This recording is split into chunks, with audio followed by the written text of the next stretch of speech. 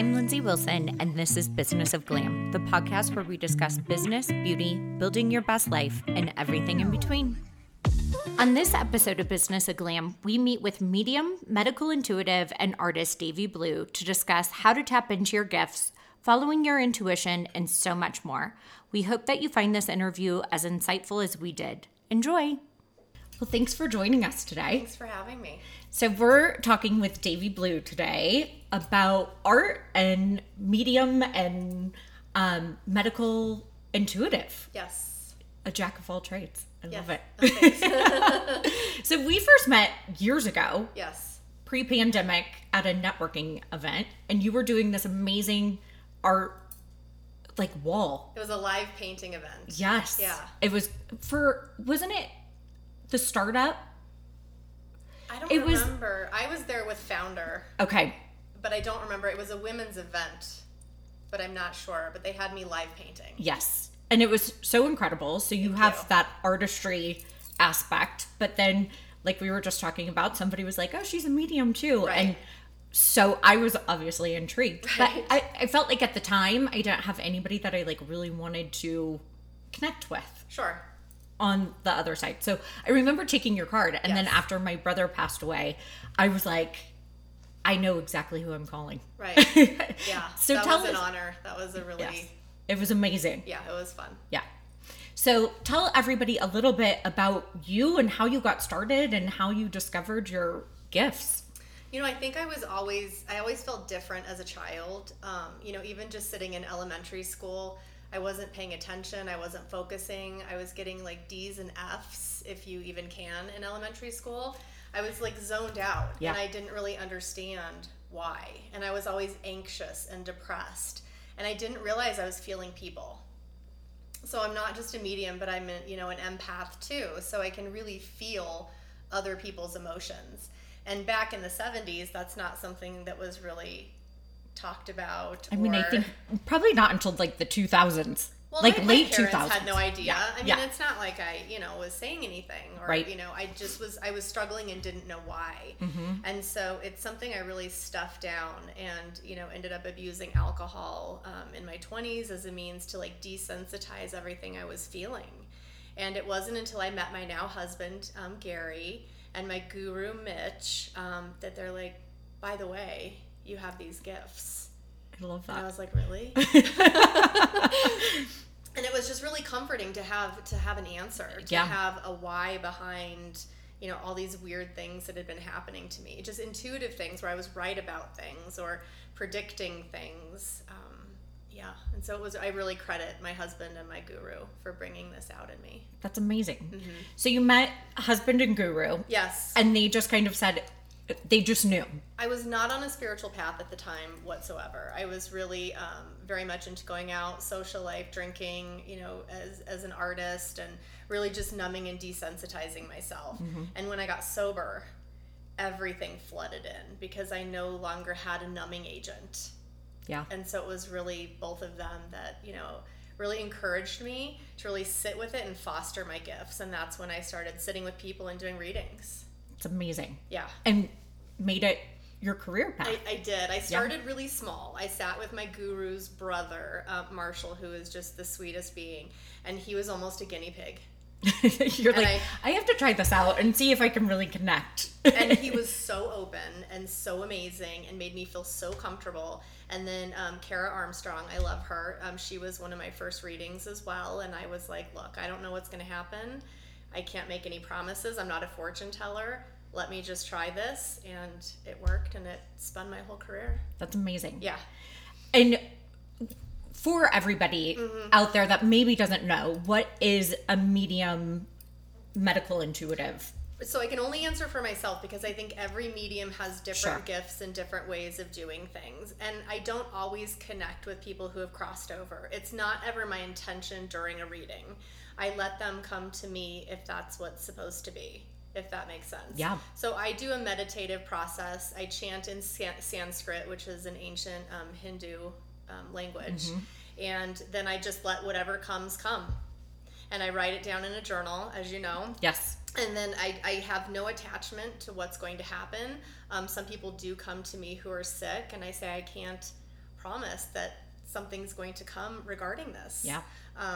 And then I give the reading without attachment. And I think one of the things that I loved about my reading with you is that you don't just, kind of like what you just said, it's not just connecting with somebody that's on the other side, right. that's maybe passed away. Right. It was kind of like guidance and like wisdom from the divine and your spirits. Right. And I tell people I don't fortune tell. So I guess what my specialty is I have a way of finding out what the individual trauma is with that person and how it's impacting their life and how they're maybe not living their best life and helping them to unravel that. So I was a psych major way back when. And so that's really my passion, is helping people live their best life. Yeah. And sometimes that is them having closure with a loved one who's crossed over. And I do believe stress causes illness. So a lot of times when I sit with somebody who is sick, it's, well, what's the stressor? What's the trauma? Yeah. Love that. How do you kind of ground yourself and ground your energy? Do you feel, do you pick up? Ask that. I was like, well, because I think it's like I think grounding is kind of something that I've been like exploring and kind of being able to like protect my energy and not pick up on everybody's energy that I'm around. Yeah. Are you always picking up on everybody that you meet? It's a constant struggle, and I will say that I'm really not good at grounding myself. I'm better at giving other people advice as to how to ground, but I'm really not great at that. Because I believe that if I'm supposed to hear something for somebody, I'm going to hear it. And sometimes I don't know why. I mean, I was at the Broadmoor and I was getting that this woman had an illness, and I'm like, oh my gosh, do I go up to her? Do I not? But I'm not closed off. Right. It happens all the time. Yeah. Yeah, so I don't really, my art is my outlet. Yeah. I think for my stress release, my family is my stress release. Like, well, they create stress, my kids, but it's really my happy spot. But I really don't have a good practice of grounding. I was going to say, do you have like a self-care ritual or a way to kind of get rid of energies? Only after a reading. Yeah. So after a reading, I do like an intentional grounding, and I, let my divine friends know that I'm giving that person back to them. It's, their job to take care of that person and to guide them. And I now release myself from that, and I put my feet on the ground, and I try to have some sort of ritual, but on the day-to-day, no. And so using art as your outlet, do you kind of channel when you're doing it, or is it more of just a release? Well, both, because it is a livelihood, because I am a professional artist. And so, but I do listen to music, and that's another huge outlet for me. I love music. It can change my mood. It can reground me. And so I listen to music while I paint, and then I name each painting after that song. I love that. And so it's Nikki Stearman, just so everybody knows if they're looking for more of the artistry side. That is my alias, and then my legal name is Davie Blue. Yes. So if you're looking for the art world, that's where you want to go. Right. Because your art is amazing. Thank you. I love it. It's incredible. It's fun most days. It can be very frustrating. So what skills or for anybody out there too that wants to kind of tap in or feels that they're an empath or have some kind of gift, did you have certain tools, or just kind of sitting down with people and trying to connect? Well, I really feel that was my path. I was supposed to connect with people to help people. But I think there's many gifted people out there where they're not necessarily meant to do readings or to, help diagnose, but it's just a gift that they can use themselves to guide their own path, to use their intuition, to use their empathic abilities to say, yeah, this person's a no for me. This person's a yes for me. Yeah. This job's a no. This job's a yes. Yeah. So I believe most people have that ability. Mm-hmm. Do you have any resources of tapping into it? Asking for a friend. I think trusting that gut intuition, right? Because we do all have it. Yes. And you do meet people. Yes. And when you look at kids, you're kids definitely are oh, I don't want to be around. And they don't have that social cue that they're oh, I'm supposed to, play nice or be professional or what have you. I think the biggest problem is we've been told that is, too far left field, or there's a lot of non-believers. And so I think as a society, we like to conform, we like to belong. So sometimes we, desensitize ourselves with those gifts because we don't want to be different. But I think mistrust of self is where most people go wrong. They don't trust themselves, right? Yeah. Or they think it's, too far left. And I think that, most people, if they really just can sit in the quiet and just trust that gut instinct. And we all have different senses. So there's like clairsentience, clairaudience, clairvoyance. So everybody has, or most people, I should say, have the ability. But do you get butterflies in your stomach? Do you see a ladybug? Like, what's your sign? Yeah. A ladybug isn't my sign. Oh, is it? It is. Well, there you go. I was like, a ladybug is always like my sign, like, okay, you're on the right path. Like, because I do think that if you ask for things, you do start to see them. Yeah, but I think as a society too, we have so much anxiety. There's just so many people that are overstimulated, that they're so anxious that they don't trust themselves, or they have childhood trauma, which I had extreme childhood trauma. So I didn't trust myself for years. Yeah. Because I was the black sheep. I was the scapegoat. I was the bad kid. So why would I believe in myself? Do you think kind of doing therapy, how did you kind of come to a grounding and like Helping a other sense people. of like, okay, I'm going to trust myself. Like, this is a gift that I have and I'm going to like move forward with that. Well, so my guru Mitch and my husband Gary were safe people. Yeah. And I didn't have safe people that truly loved me unconditionally and where I could be myself and I could talk about the crazy things I was seeing or hearing or feeling. And those two men gave me the safety to actually believe in myself, to give it a go. So without them, and they're just the most amazing beings on the planet, but they're both feminine energy men, and they're men's men, but they have that safe zone, and they laid out a safe place for me. I love that. Yeah. How do you find the people for readings? Do you feel like it's kind of a sense of referral, or? I am referral only. Okay. So I have a little over 400 clients that I meet with, sometimes people come once a month. I have had people come once a week, once a year, just to do check-ins, but it's all referral based. And just for kind of everybody out there, what does kind of, I mean, I know because I can speak personally to this, but what does a reading kind of look like whenever somebody meets with you? So it's a little bit different than it was, before COVID. And I do have a lot of clients that are out of state or out of the country. So it's typically done via FaceTime or Zoom so that they can, I highly recommend they record the session. But it's a 2-hour session. And it is a reading where it's intuitive and I have notes. But then people can also come back for a processing session. And that's where they take what happened during the reading, they apply it to life, and then they come back for more of a spiritual therapy session. Yeah. So I do readings and then combo sessions and then processing sessions. But it is just 2 hours. I used to have unlimited. Yes. I think we met for like 5 hours or something. 5 hours. Yes. So I used to do that because I just really didn't ever want to cap anybody. Because when I used to do therapy sessions with an actual therapist, I would find that I was finally making headway and they're like, and that's time. Yeah. Yeah. And then I was left to have to process it by myself. So I really tried to just let it occur organically. But what I found is it was really hard on my body and I was getting very sick. Yeah. And then I was typing everybody's notes, typing their cards. I mean, it ended up being a 7 or 8 hour process. And so now it's 2 hours and I take photos of the notes and the cards. And everybody appreciates it. And I think it was a little bit too much for clients too. It could really overwhelm them to go beyond 2 hours. Yeah. And I think setting that boundary, right? I'm sure is very important, especially for you picking up on energies and how people are feeling and taking that on too. Well, I'm such a caretaker that I had absolutely no boundaries initially. It was just kind of, pay whatever you want, contribute whatever you want, however many hours you need.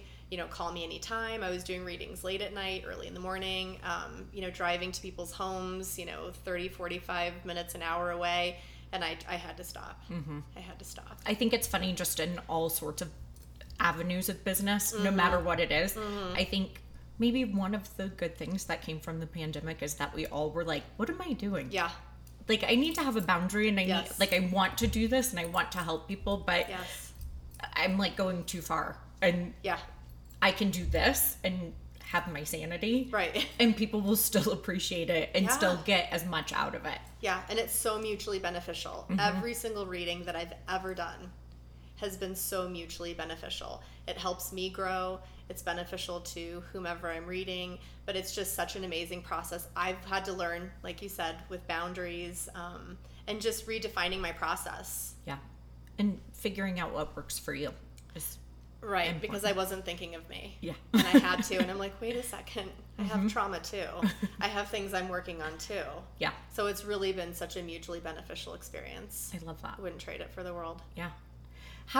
What were you doing before? Just art before you got into this kind No, of I was more in real full-time? estate. Okay. I was a real estate broker at Kentwood for, oh my gosh, I still have a license, but I was licensed since 2008, and I specialized in short sales. I did a ton in Riverfront Park, actually, but I did all the short sales for Kentwood real estate.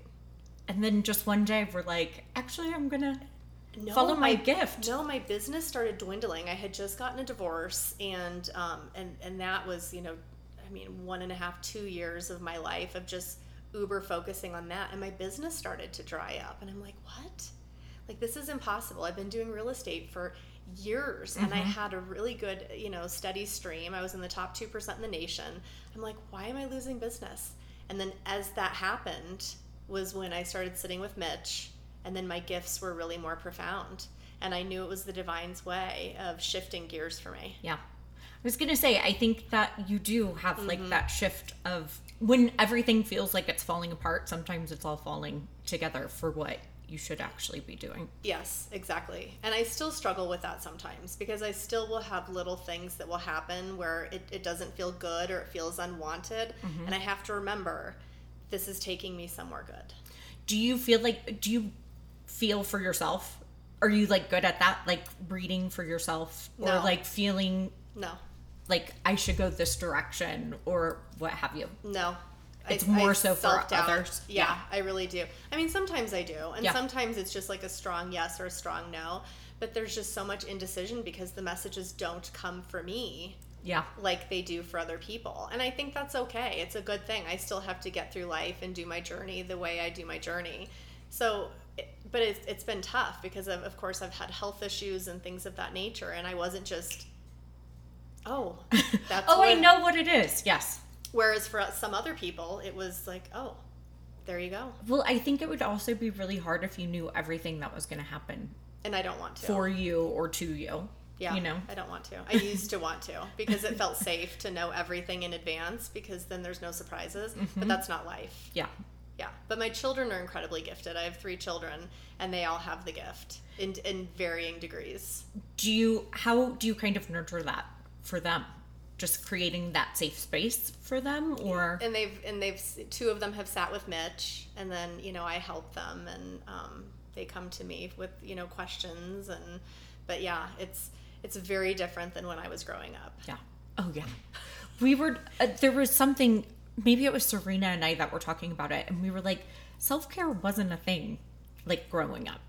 No. Like taking No. care of yourself, like self-awareness. No.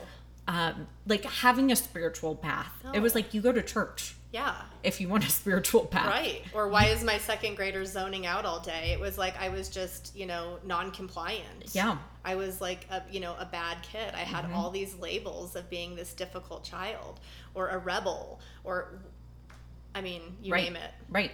And I think we do get labeled in these little things where people just don't understand it and we don't know how to communicate that. So how did you kind of process that and come to terms with, that's how?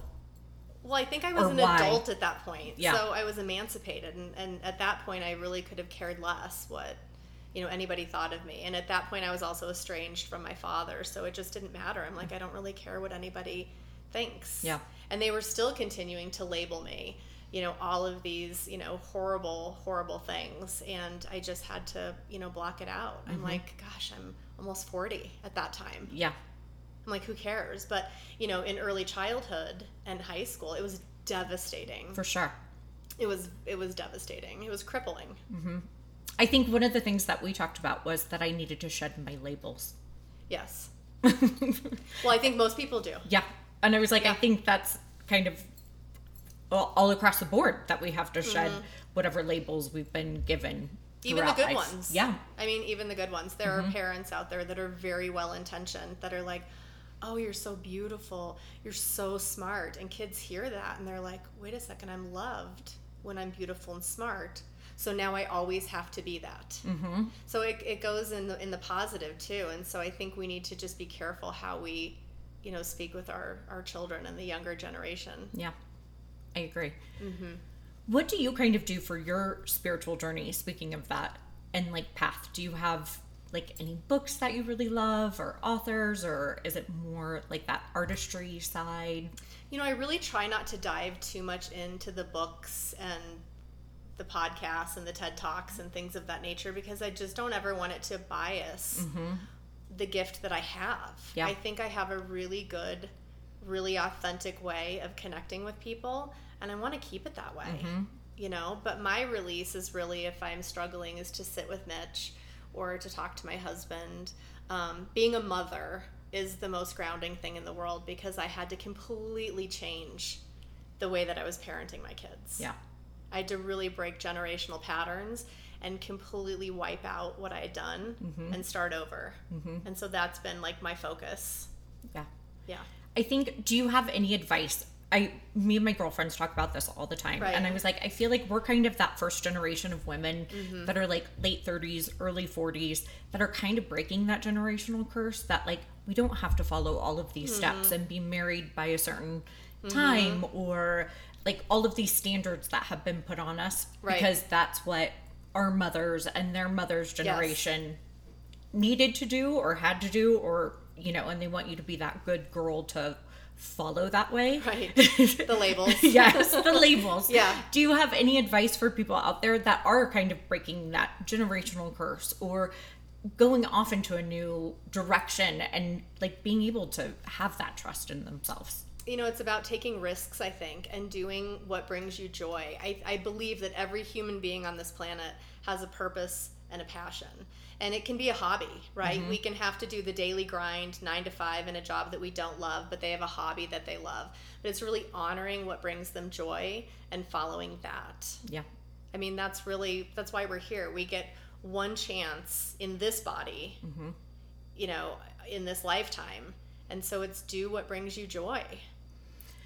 And art is kind of your outlet. How did you decide to kind of dabble into that? Like leaving real estate, you kind of did a whole 180, which is amazing. I think it is following your passion and following what your gifts are. How did you get into art? Were you always artistic as a child?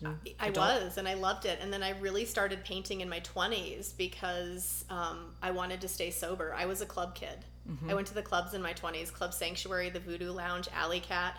Like, that was my thing. And when I decided to be sober from alcohol, I'm like, what's going to keep me home? Yeah. That's interesting. That's going to keep me from going to the bars. And so I painted, and then I had kids, and I didn't think I could do it anymore. And then my husband, Gary, when we first started dating, he saw some of my pieces, and he's like, why are you not doing this? I mean, I really attribute Gary. Yes. I was like, God, how do we all find a Gary in our life? He really is the most incredible human being that I've ever met. But he was like, you have got to start doing this. And so just little by little, I connected with a woman. Her name is Deborah Courtney, and she owns Denver Art Company. And I've known her since I was a child. And I reached out, and I'm like, hey, I paint. Are you interested? Yeah. And she was. That's amazing. Yeah. And your art is really incredible. Thank you. I think it's amazing. And you've done like album covers, and I remember us talking about this, right? So I've done a painting for Anastasia Elliott, and she's an artist in Nashville. And then I sold a painting to Ann Taylor, the clothing mogul. That could be maybe what you're thinking. Maybe that's what I'm thinking. And then Andrew Lyko, he's a celebrity artist in California, and he has one of my pieces. It's amazing. But I love anybody and everybody. I'm so honored every time somebody buys a piece. And now you're are you in a gallery, or are you more online with the art I'm aspect? in the online galleries, mainly because I'm not a consistent artist. So galleries like people that do one type of art and that's all they do. They're landscape. They do portraits. I don't do that, and I never will. Yeah. I will always be recreating, reinventing. I do linear pieces. I have angel wings. I do abstract, contemporary, graffiti on aluminum. I will never be in that box. I mean, I would love to be. Yeah. I've been in galleries before. Yeah. But it's typically just not a good fit. Mm-hmm. How do you find, is it through music? Is that how you kind of get your creative process going on what avenue or which direction you're going to kind of create? Or just in mood. Your art? Yeah. Mood. A lot of times I'm, irritated or I'm angry, and so that'll direct the painting, or I'm in a good mood. I love Sherwin-Williams paint. I love all of their colors. I do a lot with their colors. So they really inspire me because it's so fun. Looking through all of the fun colors. And I love spray paint and marker and pencil. So like it's really just like being a kid, having all of these products that I didn't have when I was younger. Yeah. I'm obsessed with spray paint. I was like, spray paint is fun. And I do So love much fun. the graffiti look that's kind of going on. Yeah, and the oil pastels, it's just fun. The materials are so much fun that really inspires me to play. But music's probably the biggest. I love that. I was like, so now we know where you're like tuning out after seeing clients or what have you. Yeah. Yeah. I was going to say, do you think that everybody has a little bit of that gift? Do you think that it's something has been passed on to you? Like you were saying that your kids have some of the gifts. Do you think we all have a little bit of that, or do you think it goes through different families or lineages? So I have heard that, some people feel that we all have intuitive capabilities or psychic capabilities. I don't know. I mean, that hasn't been my direct experience because I know some people that are very closed, that wouldn't entertain it. It doesn't appeal to them. And I don't know that those people are maybe meant to have that gift if that's how they feel. Right. But my half-sister, Michelle, she is a medium. She's a physical medium. So she does, things differently than I do. She clears spaces and I was going to say, tell me what a physical medium is. I'm yeah, so she really curious of the uses differences. her body to clear spaces. She's really drawn to crystals and things of that nature. So, and my mom's twin sister, my Aunt Mary, I love her. She's very different, and I think she has the gift. I just do. But all three of my kids do on some level. I love that. So maybe there's a genetic component. Yeah. I was going to say, do you think it's energy? Are you an energy believer? I was like, I know that. Yes. Okay. Yeah. I was like, universal energy. Yeah. And I am empathic, so that's why I can become sick in certain spaces. Like we went to Izakaya Den the other night for sushi, and the minute we sat down, I'm like, oh my gosh, I need to get out of here. There's too many people. There's too much going on. People were, drinking loud. It was, and I sat through a 2-hour dinner. You're like, I gotta get out of here. I told my husband. I'm spending a lot of time in the bathroom, okay? I need some quiet space. And I had to rally. It was a celebratory dinner for my daughter who just got picked up by an agent for modeling and acting. Amazing. So I'm like, I have to rally. She's 17. We were so excited. But my whole body was in panic mode. I felt like I needed to flee. Yeah. It's so funny to me.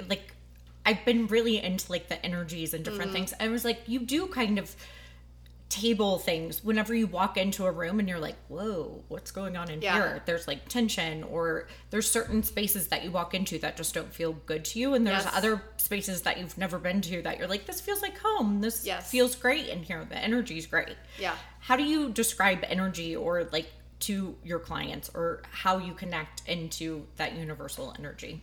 I think the best example I have is when I was in high school. I really, truly barely graduated. I had so many unexcused absences because my intent was to go to class. And I would walk to the threshold of the door and something would just pull me away. I'm like, I need to get out of here. And I think I was feeling other kids' anxiety, social anxiety, agoraphobia, whatever it was, stress. They didn't want to be there. And I would get up and leave, and I had no idea why. And I think that's something people need to really pay attention to, is when you go into a space or you're around somebody, what are you feeling? Yeah. Right? But that's, really, truly, that's how I am even now. I'll walk into a space, Izakaya Den. And I love Izakaya Den. It was just, there was probably 500 people in there. Yeah. Yeah. It was just too much energy for one space for the night. Yes. Or like going to a concert. I will have to intentionally try to ground myself in whatever way, I can, or wear something with a crystal. I think it's more about our intention too. Mm-hmm. I think if we believe we're grounding ourselves, if we believe we're protecting ourselves, it helps. Yeah. It's the intention behind it. Absolutely. Yeah. I was like, I'm like trying to think of how I want to word this, because I do think that we all have that like energy thing, but then we get into our head and we're like, oh, did I really feel that way? Right. Or maybe this person isn't so bad. Right. Which maybe they aren't. But like, how do you kind of trust in that and go with it, or have like a protective layer to maybe explore, like proceed with caution with somebody or in a certain space or job or anything that you're maybe having like wishy-washy feelings on? I think it's tricky, and there's a Halsey song called Graveyard, and it's even the warning signs can feel like the butterflies, because I think sometimes if we're in unhealthy patterns, what feels familiar feels safe, and that's not always what's best. Right. And so, I have a history of dating narcissistic men up until my husband. I was like, but Gary is different. He is very different, but really that was off-putting at first, because I kept waiting for the other shoe to drop. I kept waiting for a fight. I kept waiting for something, and I'm like, this is off. This isn't right. But it was. Yeah. It was actually healthy. So I think we can get caught in those patterns, and people also just suffer from anxiety, and that can make it really tricky. It's like, is it the room? Am I feeling somebody else, or is this me? Yeah. Am I self-doubting? Am I mistrusting myself? So it really takes practice, I think. I have noticed that I pick up on other people's energy, and I'm like, why am I feeling like this? Like, nothing's really going on in my life. Like, I feel really anxious, or I feel like angry or in a certain way. Yeah. And I'm like, but I don't feel like that's me. I feel like maybe it's like something that's in the environment. But that's a beautiful way to understand and process that and say, but I don't think it's me. Here's why. Yeah.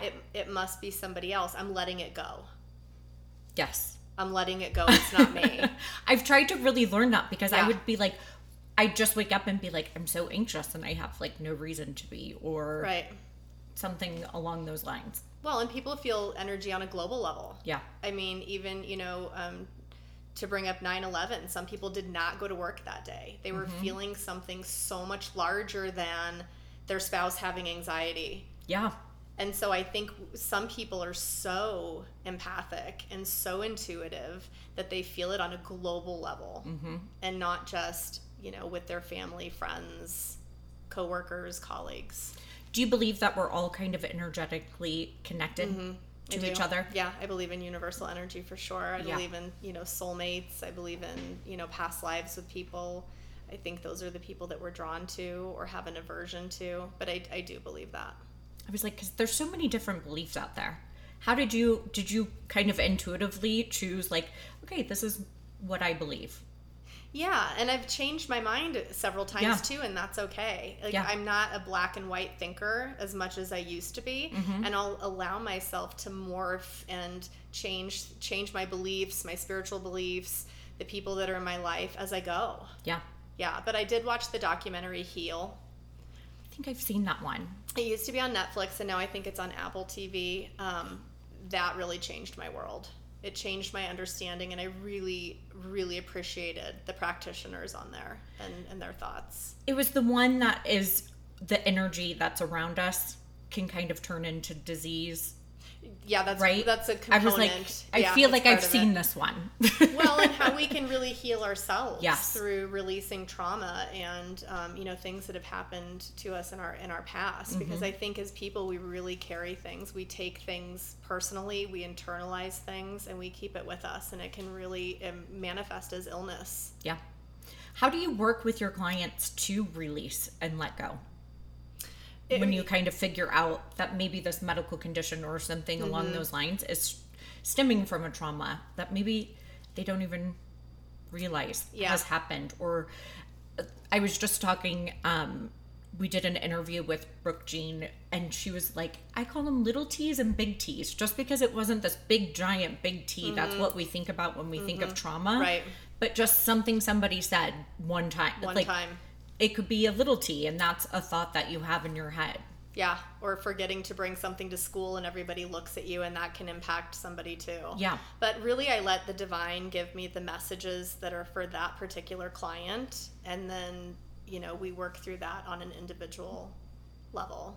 Yeah. But a lot of times they do have illness, and then we do a subsequent session, and then the trauma piece comes, and then they unravel it. And I do believe in radical remission. Yeah. I think I did see heal, because I remember that their one example was, if we go to a doctor and we broke our bone, they cast it, but our body heals it. Right. And they talk a lot about the prognosis, and not to necessarily believe the prognosis. You get the diagnosis, but you don't listen to the prognosis. And one of my very favorite clients ever, he unfortunately passed away, but when I very first started sitting with him, he was diagnosed with stage 4 liver and pancreatic cancer. And that's really a 3-month or under prognosis. He lived 2.5 years. Yeah. I think as long as you believe. Yeah. And I actually listened to a podcast with Deepak, and he was a medical doctor, and he remembers telling, I don't know if it was him or somebody else that was in his residency, told a patient that they had cancer, and he was like, you just felt their whole energy shift and feeling like, oh, I can't survive this. Right. And it ended up being the wrong person that they told that to. Right. And he was like, that's when I really got interested in, what is this energy? What is that feeling that happens inside of us and mentally when we're told bad news or that something's going to happen? Right. And I think with a lot of people that I work with, illness becomes almost anticipatory. They have one thing that happens, one thing that goes wrong, and they start to anticipate it. And it can be something even with weight loss. They start to identify or label themselves as overweight, as, fat, or whatever, words they're using to describe that. And then it becomes anticipatory. They're like, well, I'm never going to lose the weight. I'm always going to be this person. And they just keep going in the wrong direction. And I think that happens with illness too. Some people receive a diagnosis, and they internalize it. And they're like, well, everybody I know who's had this has passed away, so that's going to be me. Yeah. And they start anticipating the worst. I think the one thing that I always hear whenever I tell everybody that I want to see a medium, or I want to see a psychic, or I want to get my tarot cards read, whatever, pick whichever avenue you want to go down, is what if they tell me something bad? Yeah. How do you kind of deal with that if you do get a message from the divine or spirit? How do you kind of communicate that to clients? Well, so my clients know that, if there's something they don't want to discuss, then I won't discuss it. But I've never actually had that happen. Everybody wants to hear it. And I believe if it's coming, they're supposed to hear it. Even if it's difficult. Like my client who was diagnosed with, cancer. I mean, that had come in 3 readings before he actually went to get checked. And so it was something that was really hard to hear, but he eventually went and sought help. Do you think that we do have free will into it to be able to change our direction? So maybe a message that's necessarily coming through is maybe a warning, and that we can change the trajectory of 100%. How things happen. 100%. That's what I always say whenever I'm I'm seeing a psychic or a medium. I'm it doesn't mean that it's no, the law. Correct. That this is the only way that it's going to happen. Yeah. And I tell all of my clients that I see past, present, and future. And sometimes I can't discern which is which. I don't know if this is something that's coming or if it's something in the past. I don't always know. So I believe that they can, use that information, especially if it's a diagnosis, to say, okay, diabetes came. I don't want that. What can I do? How can I change my life today? Yeah. It doesn't have to be scary, y'all. No, but some of my readings are very intense, but I think people really appreciate that. Yeah, I did. Which is why it's now a 2-hour session. I know. I maybe ruined you. You were like, I am not doing another 5-hour session ever again. I loved our session, and I think it's really when people are open-minded. But I think a lot of clients come with an agenda, and so I have a whole spiel before they book with me. I'm like, look, I'm not a fortune teller. I'm not going to tell you when you're getting married, if you're getting married, if you're having kids, any of these things. I just don't believe in that. Mm-hmm. I remember one thing that you told me during my reading, that you were like, I can't tell you exactly like who the man is that you're going to marry, because what if you're going to marry somebody with blonde hair, blue eyes, but you meet them through this man that you go on a date with that has black hair and brown eyes, and you've missed your entire opportunity to do it. Right. So do you feel like you you give detail, but you don't go into the specifics of like exactly who maybe you picture somebody with, especially when it comes to love, like that? Yes, especially when it comes to love and things of that nature. It's just, it's part of the journey. And I think people, because they want love so badly and they want a deep relationship, they hold on to every word that a psychic or a medium will say, and then they miss opportunities. And maybe they're missing that opportunity because they have such an attachment to an outcome instead of just letting things flow organically. Okay, so I'm trying to learn how to let it flow in life. Me too. Any advice that you have? It's hard, because when things are good, we want them to stay good. And when we're on the highs, we want them to stay that way. But that's just not life. We always have the ebbs and flows, and they come in many forms, through losing somebody, losing a job.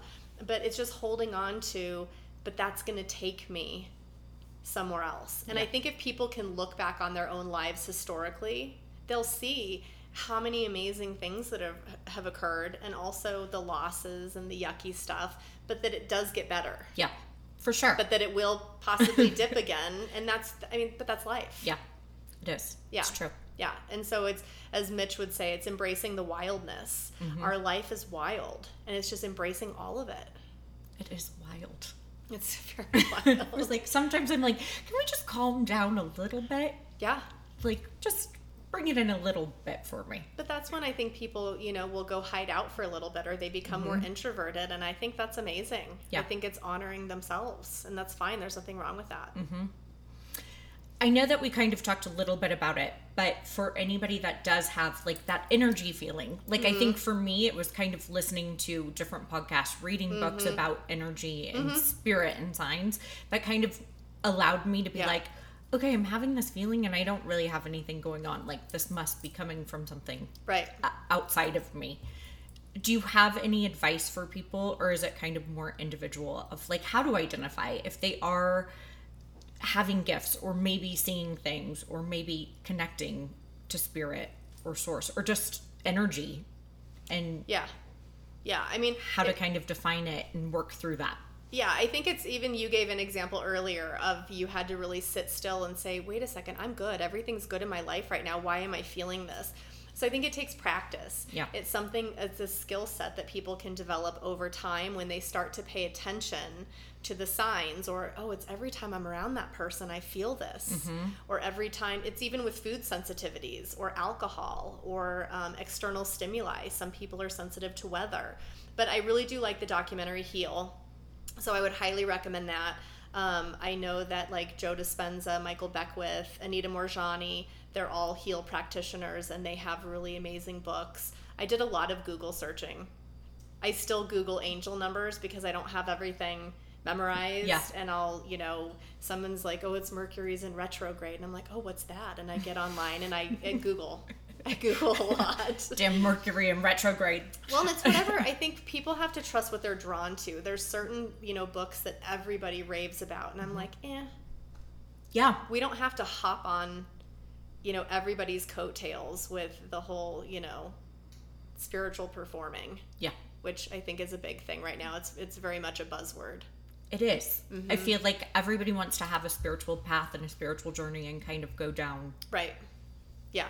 And I think those terms get misused, empathic people, a lot of people with energy, a lot of things, get misused, or maybe they're not fully understanding what's going on. So I think researching or finding somebody that you trust, a medium, a psychic, somebody that does Reiki, healing massage, intuitive massage, breath work. I mean, I think all of those are great if somebody's drawn to it. But it's really honoring the individual. Yeah. Do you do like certain meditation or breath work or energy work. I do it all. So I have done breath work and I've had really positive experiences, but it's just not something, for me it was kind of like Pilates. Like I tried it and I'm like, wait, this isn't changing my body the way everybody said it would. Yeah. So I just had to honor, and my time. I have 3 children. It's, I'm incredibly busy most days. And so it's really, I had to really find what worked for me, and it's really sitting with Mitch. I do chanting in Sanskrit before every reading. But I do not meditate every day, and it's something that has been really encouraged, and I just can't. Yeah. I don't enjoy it. Yeah. I have to use an app to be able to do it and like have my lesson for the day. Yeah. Because then I want to find out what my lesson of the day is. Yeah. Which is the same for everybody. Yeah. That has that app. Yeah. You have to. I was like, but it just tricks me into meditating for like 10 minutes in the morning. Yeah. And that's like all I have. And I think that's amazing. But I think that I've really learned to embrace my intensity. Mm-hmm. And I'm definitely much more calm than I was, 5-6 years ago before I really embarked on this journey. But I really embrace my intensity. It's just part of my personality. And I don't know that I'm ever going to really be one of those quiet people that are always in inner peace. And it's just not, I have to honor all my emotions. Mm-hmm.